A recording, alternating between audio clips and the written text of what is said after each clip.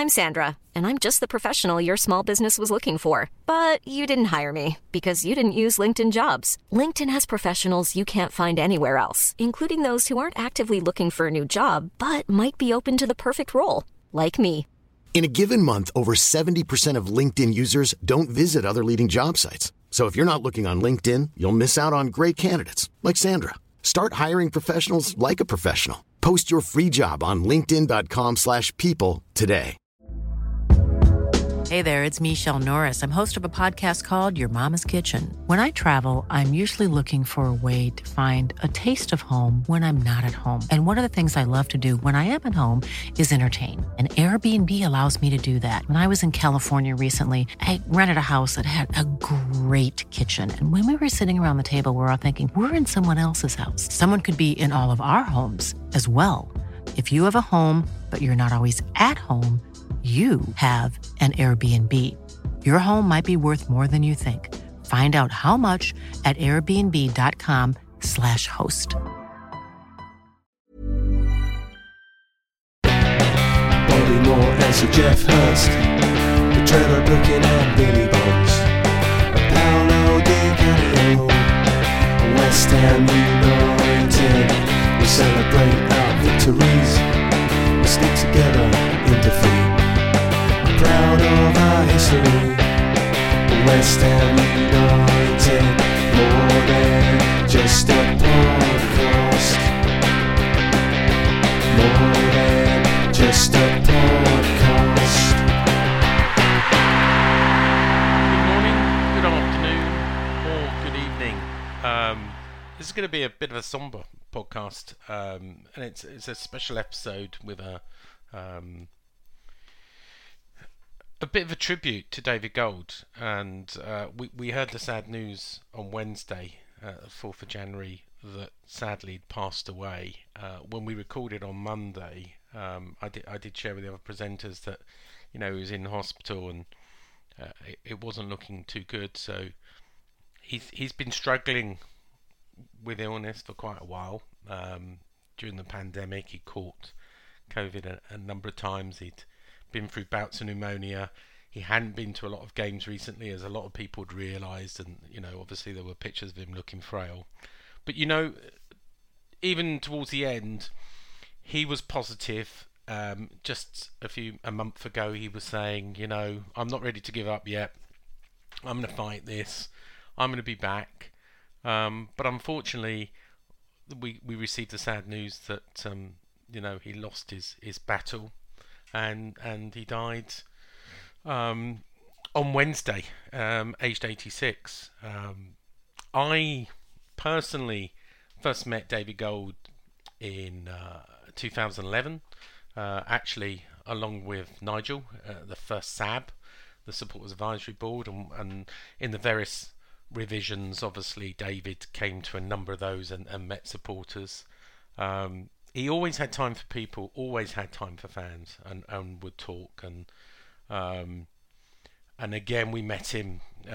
Nigel and myself went to one of his famous talks where he told his old stories, as he often did.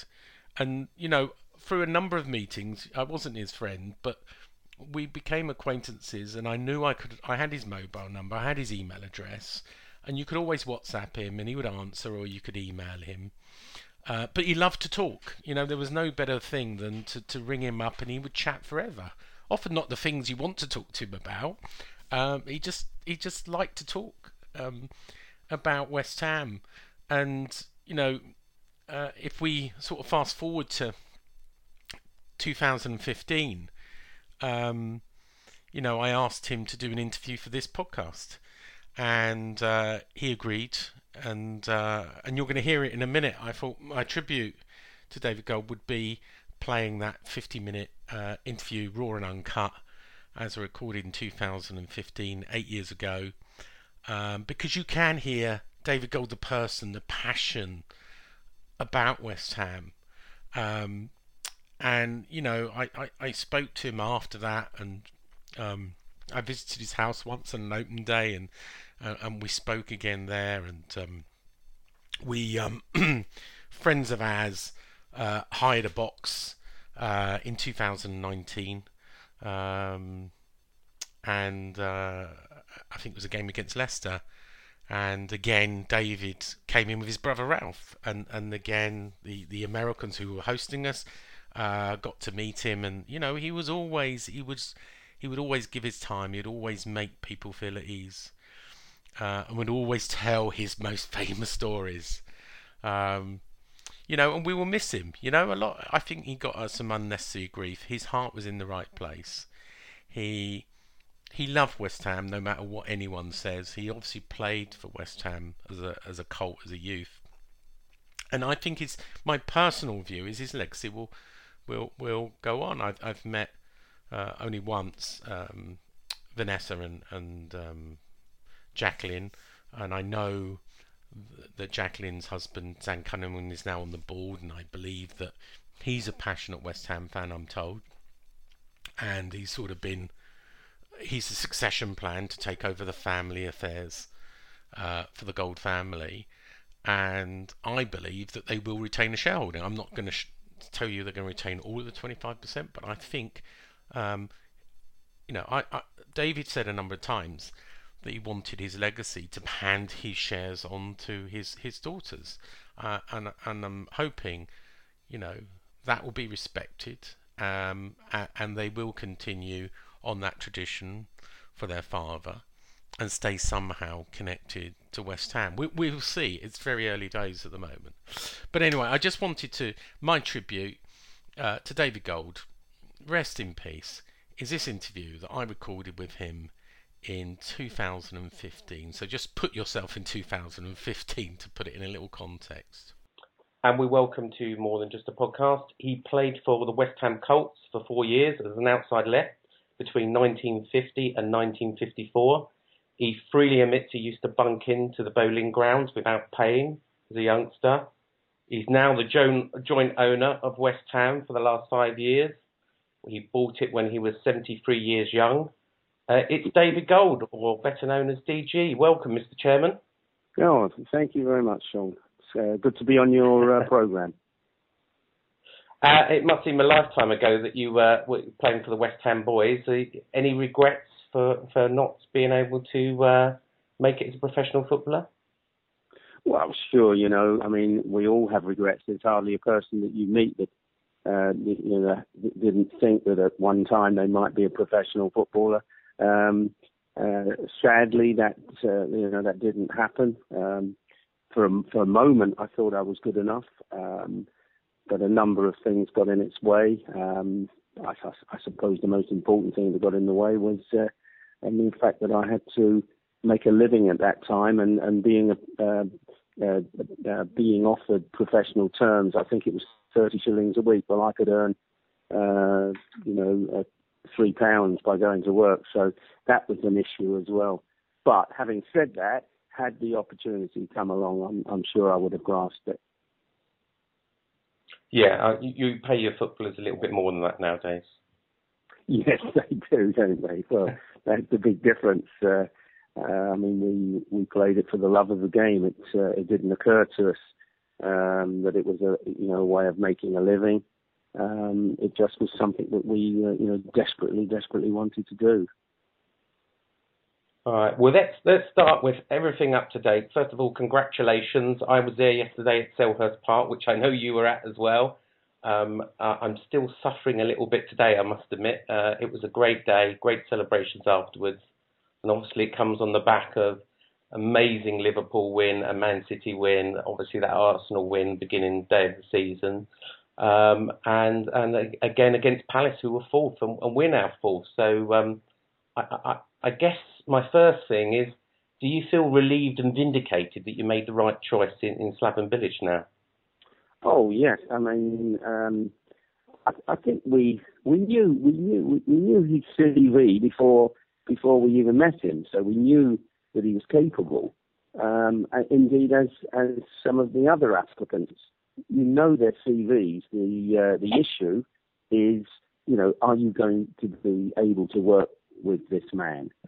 Whether whoever you're interviewing, can you work with him? Is the chemistry between you? And that's not just like, a lot of clubs, really, it's just one man that would be dealing with the manager. In our case, of course, there's two chairmen and of course, Vice Chairman Karen Brady. Now, all of these people have to sort of tick the box. Yes, I can work with him. And there's no doubt of a number of other people that we interviewed. You know, there were doubts. You know, I'm not sure about this person. I'm not sure about the quality of the English. You know, where the English is very, very bad, and you're having to use interpreters. You know, that's that doesn't tick the box. Well, with Slaven, not only did the English tick the box, but the chemistry ticked the box, and there was another box to be ticked, of course, and that was that nobody else could do, and that was that he was an ex-player. And therefore, you know, ex-players are always more warmly received by the fan base. So you could argue certainly that seems to be, he certainly seems to be warmly supported by the fans. Unlike the previous manager, it was a bit Marmite. Either people loved him or hated him. Well, hate is probably a bit of a strong word, but certainly everyone seems to be on Slaven's side at the moment and singing his name. And, you know, it's great to see all the West Ham fans united at the moment. It does help when you're winning, of course. I mean, there's no question that the key to all of these things, particularly in the early stages, is to get off to a good start. Show passion. You know, West Ham fans, you know, they know that they don't have a divine right to win every game, but what they do have a divine right to expect, and that is that their football team is going to give 100%, and they're going to see passion from their manager, and that's what they've got. That's why they're. And so when there is a downside, and there's bound to be a downturn, you don't, you know. Nobody wins all of the time, and we've proved that. You know, we didn't beat Bournemouth. You know, the bookies had us like 10 to 1 to win, or that there was 10 to 1 on, or I should say 10 to 1 against Bournemouth winning, and yet they won. And yet the fans took it on the chin, knew that it was a bad day at the office. But they saw passion, they saw the passion of the manager, and they saw us bounce back and win our next away game. So it bodes well for the new manager, you know, that they will tolerate a downward side because of all the good qualities that he has. Yeah, I mean, he looked quite emotional when I got back to watch Match of the Day last night. It almost seemed quite emotional, in tears. He seems really passionate about this. Oh, he is. I mean, I see him after the game, and you saw it. You saw it after the Crystal Palace side, after the Crystal Palace match. You saw literally a manager kissing one of his players. Well, you know, that is that's the visual side of his you know, the sheer delight of winning away from home again, and he shows his emotion. He can't help himself. He's an emotional, passionate man that is desperate to win. Yeah, he said, I saw in an interview, he said that he's got no real target from the board. Is that right? He's got no target, beyond probably staying in the Premier League. There's no target to finish a particular league position for Slaven? No, I mean, he wasn't given a target. You know, nobody said, we want you to finish 15th or whatever it might be. But he made it absolutely clear that, you know, our initial requirement, because of the importance of the 2 years that he was going to share with us, those 2 years being the last year at the Bowling Ground, and the second year was going to be the first year at the new stadium. So, you know, it was absolutely vital. I mean, you can't imagine, can you, what it would be to get relegated in your last season at your, you know, which has been the home of West Ham for over 100 years. It would be unthinkable. and then to go to the Olympic Stadium in the championship would be unthinkable. So he knew, and we expressed, the concern and our requirement to be a Premier League football club, which meant the bottom line, it came down to the fact: do not get relegated. It was straightforward. But equally, we knew the players that we'd already was looking at even before, because it was we were looking at players even before Slaven arrived, and Slaven approved of a number of players. And then, of course, there were players that he wanted to bring in. Now, all of these players, and it's very unusual, there was hardly a player that Slaven wanted that David Sullivan, who our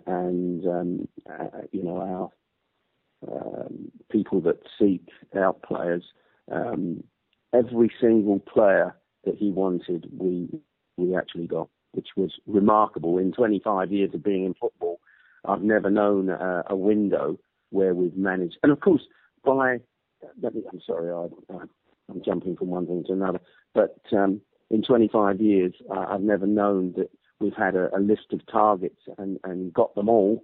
I mean, many of them fall by the wayside. But in this instance, we with particularly with David Sullivan's persistence, we pulled off a remarkable window, and we got everybody that we went after. So Slaven couldn't have asked for more support. He got fantastic support from us financially, and the fact that we pursued to get our people, or get the players in that he wanted. Last question on league position. Where do you think we can finish? Put your optimistic hat on. Personally, you, not the board. Where do you think we can finish realistically? Well, I'm sitting here right now, and I just for a moment, I am a fan, and therefore, I'm optimistic. Fans in the main are optimistic. Their expectation levels have risen. They've risen because they've seen some quality players. They didn't know what Lanzini was going to be like. They didn't know. They heard of him, or they looked him up, but they didn't know what he was going to be and how he would fit in. They didn't know how Payet was going to settle in and become, the player that we saw at Crystal Palace. So a lot of these players coming in, they really didn't know what extra they were going to give to the team, and they've slotted in amazingly. And a Bonner and Pedro, all of these players are fit in so well that now fans are going to be saying, do you know what, we could finish in the top six. That's what they're saying. Do you think we can finish in the top six, though? Yeah, I do. In your fan mode? In my fan mode, and I must say, even in my director's mode, I would be saying that this side is good enough. I mean, let's be honest. We are not, as we speak, a top four football club. Top four football club has internationals right the way through the squad. The key for us will be, how fortunate are we going to be through the season with injuries? Now, at the moment, we've got Song. Alex Song is injured, but due back any moment. Yeah. Could be on the bench against Chelsea. Could be. You've got Andy Carroll, much maligned, but let me tell you about Andy Carroll. He is working. I've never seen him work as hard as he's worked in the last 8 months to get back fit. And he's now stronger than I've ever seen him. And Andy could go 10 years without another injury. I mean, of course, I'm exaggerating. I don't mean a knock where he's out for a couple of weeks, or a strained muscle or something. I'm talking about he could go the rest of his career now without a major injury. Absolutely no reason why not. We understand the difficulties because of his size. He's a big man, and in a way he gets different injuries to normal players. We understand him better than we've ever understood him, so there's absolutely no reason why he couldn't go on, as I say, for the rest of his career without a major injury. Now, these issues of injuries in a squad like ours, if you get lucky and you don't have 3 injuries in the same position and then end up playing one of the kids, which has happened in the past, or you play one of your well, I think that basically that's what it really means. It means that you end up playing the kids and you don't want to do that. So luck plays a part in injuries. At the moment, our luck is running good because, players are coming back rather than, we haven't heard. I mean, I went straight down into the dressing room after the Crystal Palace game, and apart from congratulating everybody, I want to know if anybody's injured. I want to know if somebody came off because they were struggling. And even when James Collins, went down, I'm thinking, I hope he's okay, because I think it's so important. And look what you've had this at the Crystal Palace game, just to show our good luck. We had arguably our 2 best centre backs were injured, and yet Tompkins and James Collins were fantastic.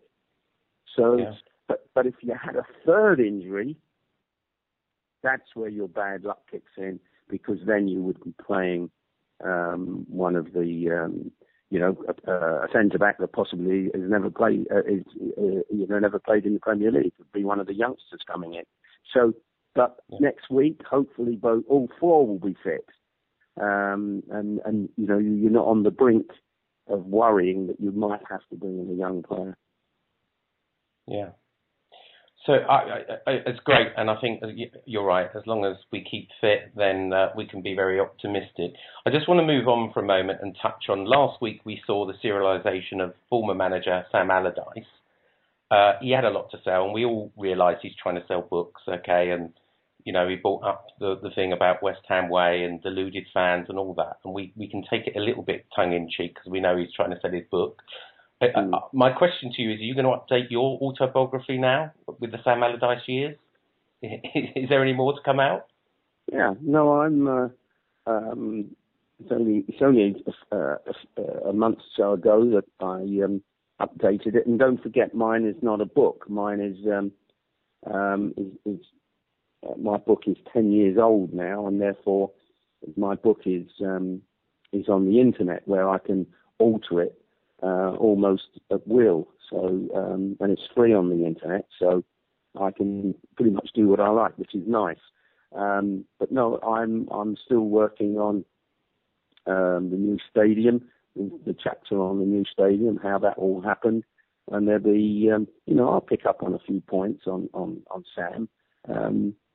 But I'm not looking to sell anything. Is there any hard feelings of what he's saying at the moment, or do you just sort of say, no, well... I mean, I don't think he's really said anything detrimental to the board. He might have, he does talk about the West Ham way, and he claims that he never understood the West Ham way. And it's really, the West Ham way is more in people's hearts than it is something tangible. So it's always it's difficult for one person to understand, what's going on in the mind and in the hearts of somebody else. So I can understand why he kind of claims that it's difficult to understand, or for Sam to say, what is the West Ham way? I know what the West Ham way is, what I feel in my heart. And sometimes you can't explain that. Yeah, I agree. And I don't think we're ever going to see eye to eye with Sam on this issue. And we've probably given Sam enough airtime and plugs for his book anyway. But as you say, people can download your book free of charge from your website. Yeah, and they can, there's Yeah. And of course, as I say, they can go there now, or they could go there in a year's time, and it will be different because it's forever being updated. You know, I might spend a few days revising it, but it's always to improve it and bring it up to date. Where Sam's book will be, and indeed everybody's book, you know, a year after they published it, it basically is old hat.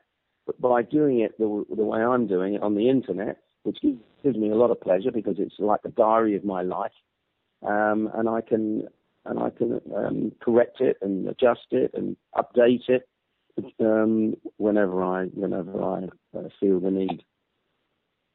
Okay, let's move on for the future. Before we get to the Olympics, then let's just talk about Rush Green. Jack Sullivan recently said on Twitter, as you know, he likes to reveal these things, that we were going to keep Chadwell Heath. There were rumours that we might sell Chadwell Heath for housing and use the money to update Rush Green. It seems to be really important now. All of our main competitors, Spurs, Chelsea, Arsenal in London, have 100-acre plus state-of-the-art training facilities. I know we were recently told that you've spent around $2.5 million already on Rush Green, with another further $10 million to spend. What is the situation? What is the future of Rush Green, and how will we have state-of-the-art training facilities? The situation is the clubs that you're talking about are super wealthy clubs. You've got to, we have to understand where West Ham is. West Ham 6 years ago was on the brink of administration with £100 million of the debt. We're restructuring the whole football club. We're moving out of Upton Park and we're moving into a brand new stadium. All of these things cost money, and we have to be prudent on how we spend our money. Super wealthy clubs can do everything. They can buy players. They can build new stadiums. They can build super training facilities, and they can do it all at once, because that's what super wealth enables you to do. We're not a club like that. We're a club that inherited £100 million of the debt, very poor facilities at both Chadwell Heath and at Rush Green. But if you go to Chadwell Heath, although the office buildings aren't luxurious, the pitches are of the highest quality, which is the first thing that we did. We ensured we relayed a number of pitches at Chadwell Heath so that the actual training facility is of top quality. But what we actually did was only did enough. It's now got 3 Hiring for your small business? If you're not looking for professionals on LinkedIn, you're looking in the wrong place. That's like looking for your car keys in a fish tank. LinkedIn helps you hire professionals you can't find anywhere else, even those who aren't actively searching for a new job but might be open to the perfect role. In a given month, over 70% of LinkedIn users don't even visit other leading job sites. So start looking in the right place. With LinkedIn, you can hire professionals like a professional. Post your free job on linkedin.com/people today. Hey there, it's Michelle Norris. I'm host of a podcast called Your Mama's Kitchen. When I travel, I'm usually looking for a way to find a taste of home when I'm not at home. And one of the things I love to do when I am at home is entertain. And Airbnb allows me to do that. When I was in California recently, I rented a house that had a great kitchen. And when we were sitting around the table, we were all thinking, we're in someone else's house. Someone could be in all of our homes as well. If you have a home, but you're not always at home, you have an Airbnb. Your home might be worth more than you think.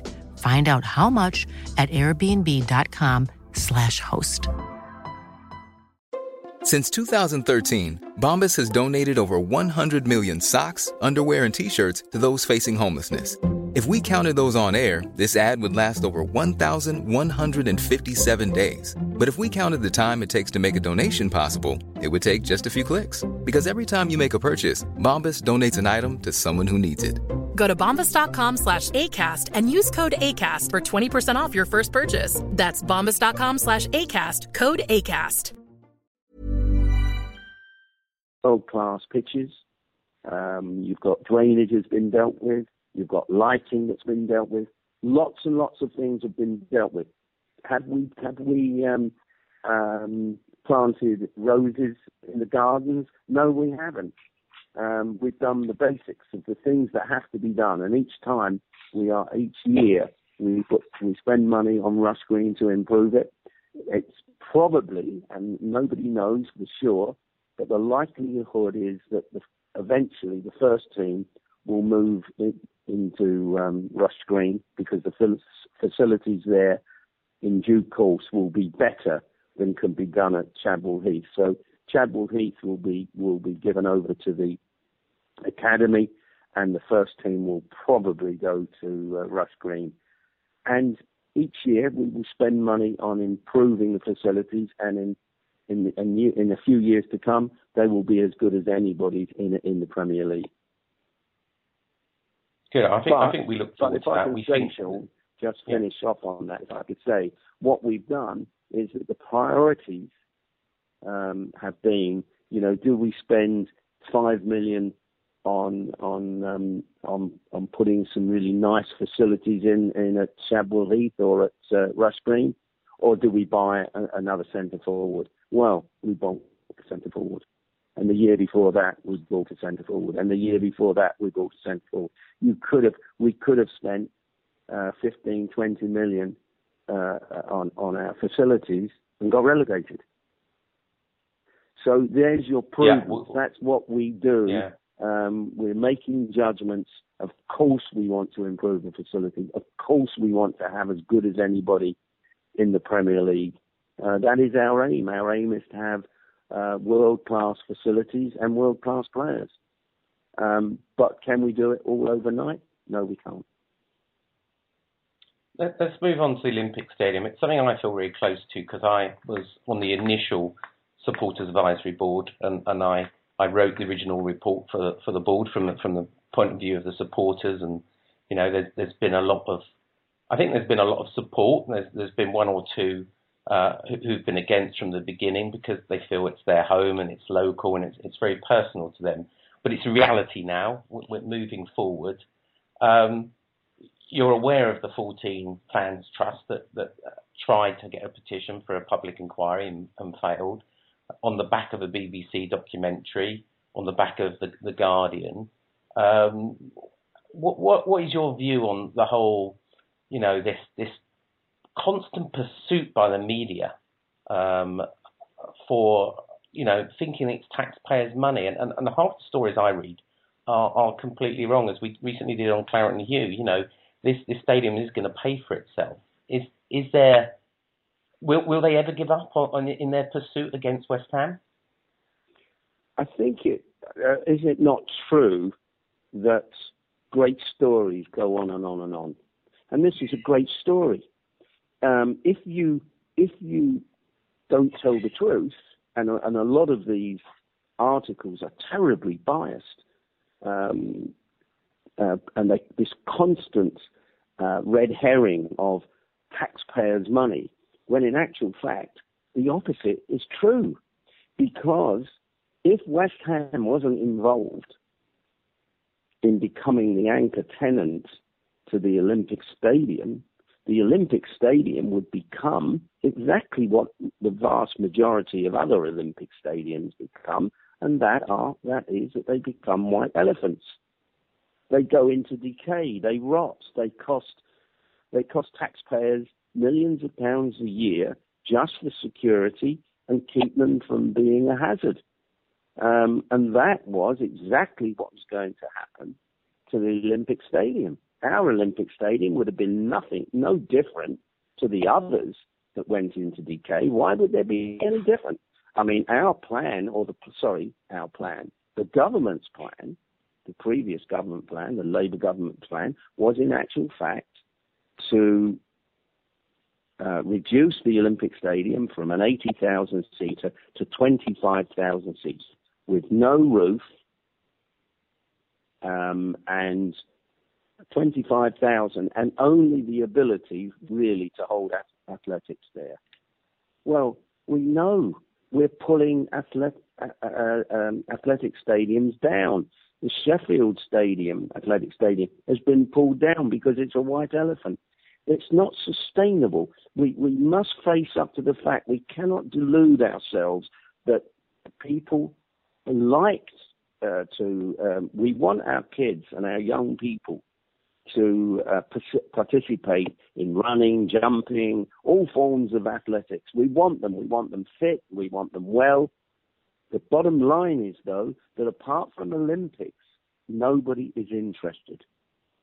We watch it and we're there for 2 weeks every 4 years. The whole world descends upon the Olympic Stadium, wherever it may be. 10 days after, it's forgotten. You can hold the World Championship of hop, skip and jump in the Olympic Stadium and 6 people will turn up. Yeah. We have to face this fact. Now, in fairness to Seb Coe, he got us the Olympic Stadium. Fantastic. He got us the Olympics in 2012. He worked his socks off to get the Olympics to come to London. And he did a fantastic job, and he got the Olympics for us, but at a price. The price was that he promised the Olympic Commission that the results would be, I forget now, I think it's called Legacy. Yes, of course it's called Legacy. He promised the legacy of the Olympic Stadium is that the Olympic Stadium will remain available to athletics. That's what he promised. So they built a stadium for athletics, which we know. We know because we've seen it dozens of times around the world. When you build these stadiums, they end up, one of them's a car park. I don't know which one it is, but I'm sure you could look it up. One of the Olympic stadiums of the last 40 years is now a car park. Now, how can you promise a legacy? Now, he did promise a legacy that it would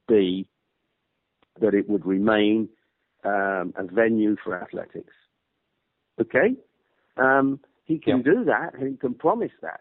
But as long as you understand that the taxpayer then would be involved in a for years and years and years and years to come, because to maintain that stadium under those rules would cost £4 million a year minimum. That would be the minimum cost to the taxpayer, but that would be directly to the taxpayer. Now, that's not happened. We've come along and become the anchor tenant, and arguably you can say that we've saved this burden on the taxpayer. And don't forget, the taxpayer would have had to have paid $60 million to reduce it from a 80,000-seater stadium to 25,000 seats. So it's going to cost $60 million anyway to the taxpayer to do that. That was in the budget, that was planned, that was understood. And then it was going to cost £4 million a year forever. Along comes West Ham, and we do a deal, and that's now no longer going to be the case. Yes, it's true that they've invested in retractable seating, which they should have done before. They should have done this before. That is one of the biggest mistakes. The biggest cost is because they didn't do it when they built the stadium. They built the stadium for $500 million instead of for $600 million. If they'd have built it for $600 million, they could have done away with the $60 million contingency payment. So really, in actual fact, it would have only cost about 40 or 50 million pounds more, and they would have had a stadium for 100 years, which we've now got, which would be a multi-purpose stadium for all kinds of sports, including athletics. They didn't do that. Yeah. I'm off my soapbox, by the way. One accusation put to you in the BBC documentary, and it's one I tried to defend because I've heard from you and David Sullivan in the past, is that you're in it to sell West Ham directly after you move, or within 2 or 3 years of moving to the Olympic Stadium. Can you rebuff this? Categorically not true. It's never been part of our plan. And at no time have we ever talked about selling the football club. We've talked about having maybe another investor come in and share the burden with us so that we can compete with Abramovich and Man City and the super clubs. But we've never ever talked about selling. It's our intention to pass on the shares in West Ham when we become too ancient to continue. But we'll pass them on to our children who have got the same passion as us. I don't want to be morbid, but if anything happens, I know you're 79 years young, and I know I've heard you say you have a checkup from your doctor, and you're going to be around for a long time. But if anything happened to you, David, there is provision, is there, for West Ham to go on and be handed down to your family? Of course. My 2 daughters would inherit my shares, and their passion for the football club is not dissimilar to my own, and sometimes I think their passion is greater. So that from that point of view, from my point of view, if something happens to me, my daughters would step up to the plate. And my daughter was at Crystal Palace and couldn't contain her excitement. So I'm confident that they will carry on the same passion and have the same desires that I've had. So I've got no concern about that. You've only got to look at young Dave and Jack, whilst they're young men at the moment. They're a few years away from adulthood, and they've got their mother, for example, is a very a great source of inspiration to those 2 young men. And a very bright lady. She will ensure that they're guided in the right direction. I've got no qualms, and I want to reassure all fans that that West Ham are in a way, you could use the word dynasty. It might sound a bit highfalutin, but you've got 2 families that are powerfully supportive. You've got the Gold family and you've got the Sullivan family, and it's not just David and myself. It really is 2 families, and those families and all the members of the family, the direct members, are passionate about this football club. They recognise that their dads. This has been their life's ambition, and they're passionate in themselves, but they also have respect for what their fathers are trying to achieve. Well, I don't wish either of you early retirement. Good man. So hopefully you're both with us. I mean, just to add to that, we're in pretty good health. We're well looked after in terms of medical checkups and stuff. And I'd be disappointed. I would be disappointed if I'm not here for the next 10 years. I know that sounds like, well, what do 90-year-old people do? My intention probably would be to retire by then. My passion for the football club, if you were asking me to go and dig a trench, that's a different thing. If you're going to ask me to use my experience, my knowledge over 25 years in football and 50 years in business, I'm your man. Yeah.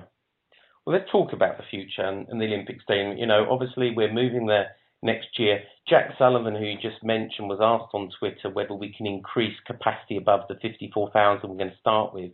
He answered cryptically yes. I know there's 66,000 seats in there.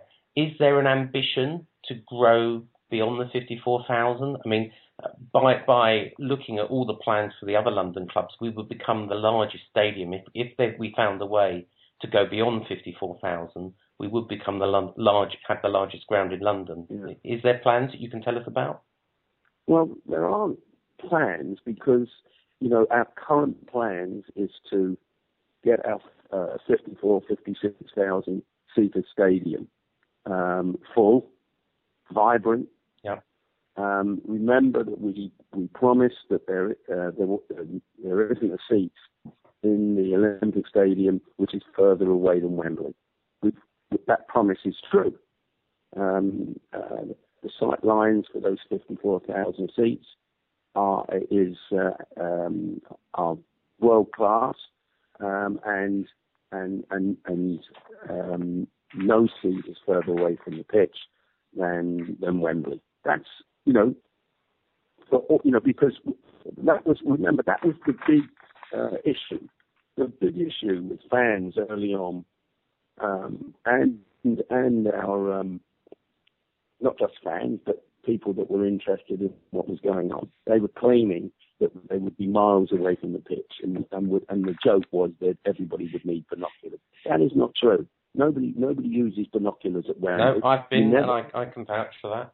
Yeah, and you've only got to. I mean, this is authority. This is a fact. There's not one seat in the 56,000 seats that is further away than Wembley. That is a great claim, and it really should take away the concerns of fans, because they had their doubts. These are now facts. Now, the other seats that are closed away, yes, they could be introduced in the future, but that is the future. The present is to ensure that we fill the stadium week in, week out on a regular basis for football being played by West Ham in the Premier League. That is our current target. There's no reason why the owners of the stadium, the LLDC, or what's it called, E20, if they were holding and I'm just making this up, but if they were holding the NFL finals or something, there's no reason why they couldn't put in an extra 16,000, taking it to, I think it's 12,000. 12,000, so you'd be 50, you'd be 66,000. That would be appropriate in 1966. So yes, that could happen, but that's not our concern as we speak. Where do you see us 5 years from now? We're both financially and on the pitch. I know the two are very well linked, but if you had a crystal ball, and I'm asking the impossible, where does the board see us 5 years from now? I see us well established in the Olympic Stadium.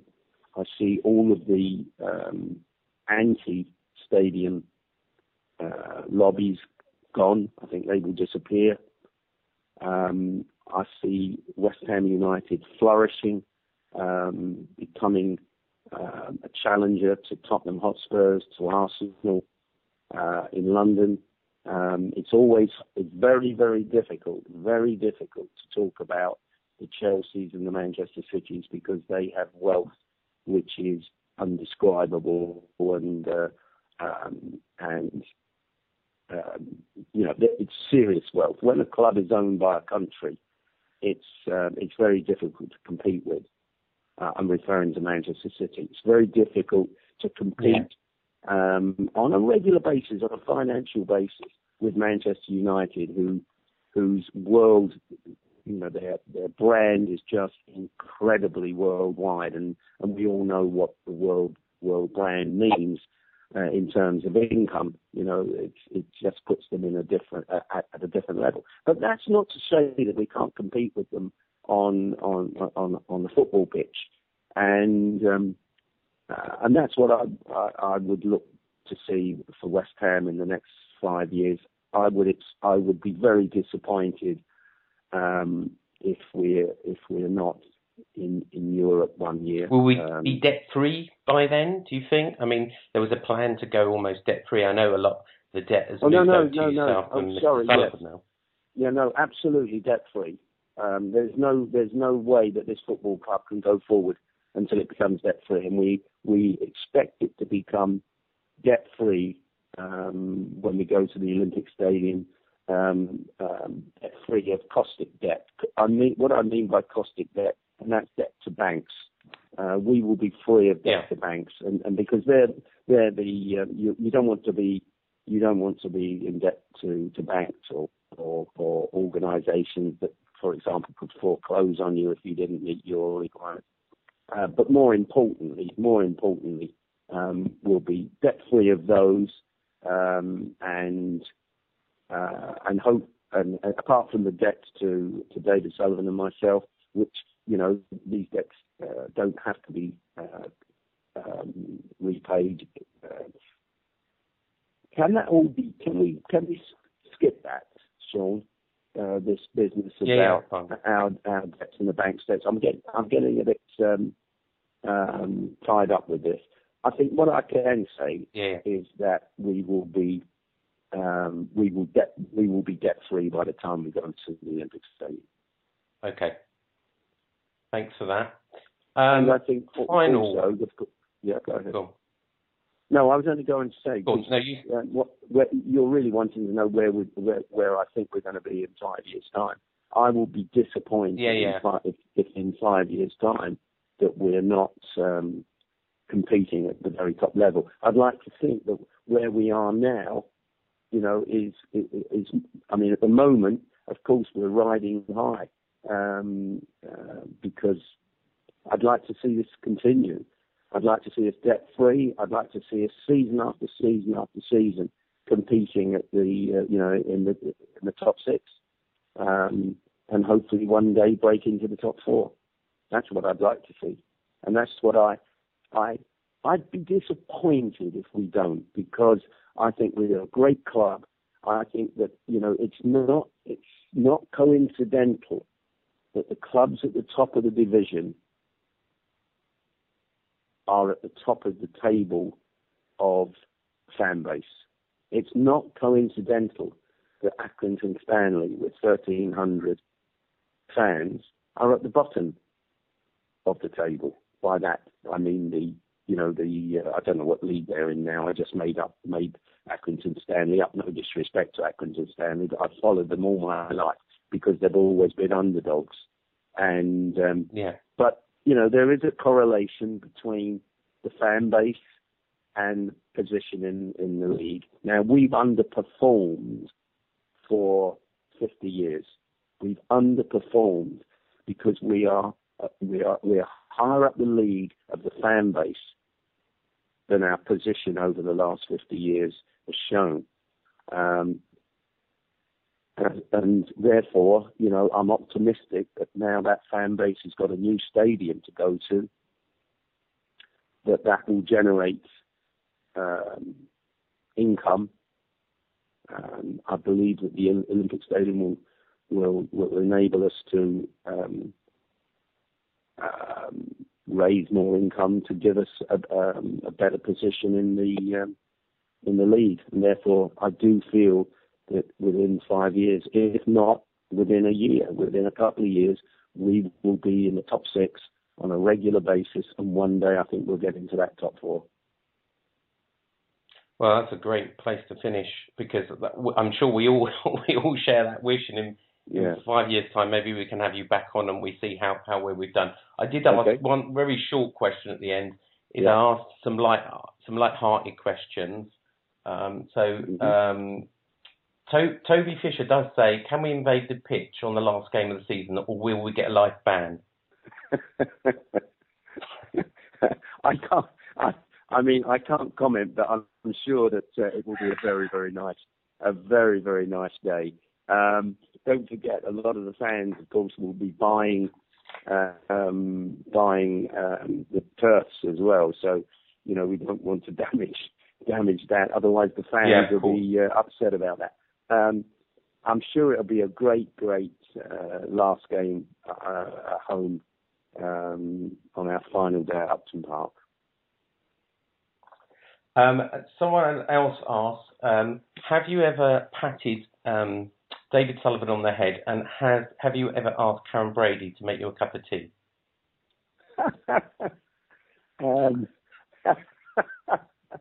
Well, I've patted David Sullivan on the back on many occasions. I've never patted him on the head. Karen Brady, I'm sure she's made me a cup of tea. I don't think I've asked her to make me a cup of tea. I've been to her house on many occasions, and yes, she has made me a cup of tea. But I've never asked her to. You don't ask royalty to make you a cup of tea. Oh yes, she has got higher status now. And the last question is, can we go to bed now, David? I've been up since February, and that's from Jack Hobson, who says, can we go to bed now? Certainly not. You've got to stay up until the next transfer window. You've been a great sport, David. Thanks for being on our podcast, more than just a podcast, in association with Clarence U. Wish you all the best for the season, and hope some of your predictions come true. Thank you, Sean. I've really enjoyed it. Thank you very much. Bobby Moore, more than just a podcast. Bobby Moore, more than just a podcast.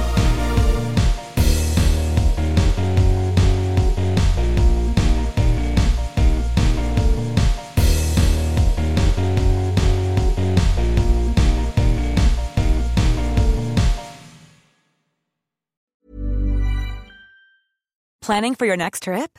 Elevate your travel style with Quince. Quince has all the jet-setting essentials you'll want for your next getaway, like European linen, premium luggage options, buttery soft Italian leather bags, and so much more.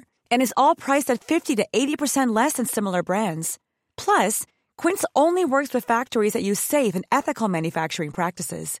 Pack your bags with high-quality essentials you'll be wearing for vacations to come with Quince. Go to quince.com/pack for free shipping and 365-day returns. Are you ready for truly hydrated skin? Meet Hyaluronic Body Serum, a breakthrough in body care from Osea. It's clinically proven to instantly increase hydration by 161%. Their lightweight, fast-absorbing serum delivers 24 hours of nonstop hydration for silky smooth skin without the sticky afterfeel. Osea's latest innovation combines the magic of their best-selling Hyaluronic C Serum with a new formula that's good for the whole body and 5 types of hyaluronic acid to target every layer of the skin. Osea is a women-founded, women-led brand that's been crafting seaweed-powered products for nearly 30 years. The best part? Everything Osea makes is clean, vegan, cruelty-free, and climate-neutral certified, so you never have to choose between your values and your best skin. Treat your skin to clean, vegan skincare from Osea. Get 10% off your first order site-wide with code SUMMER at OseaMalibu.com. That's OSEAMalibu.com, code SUMMER.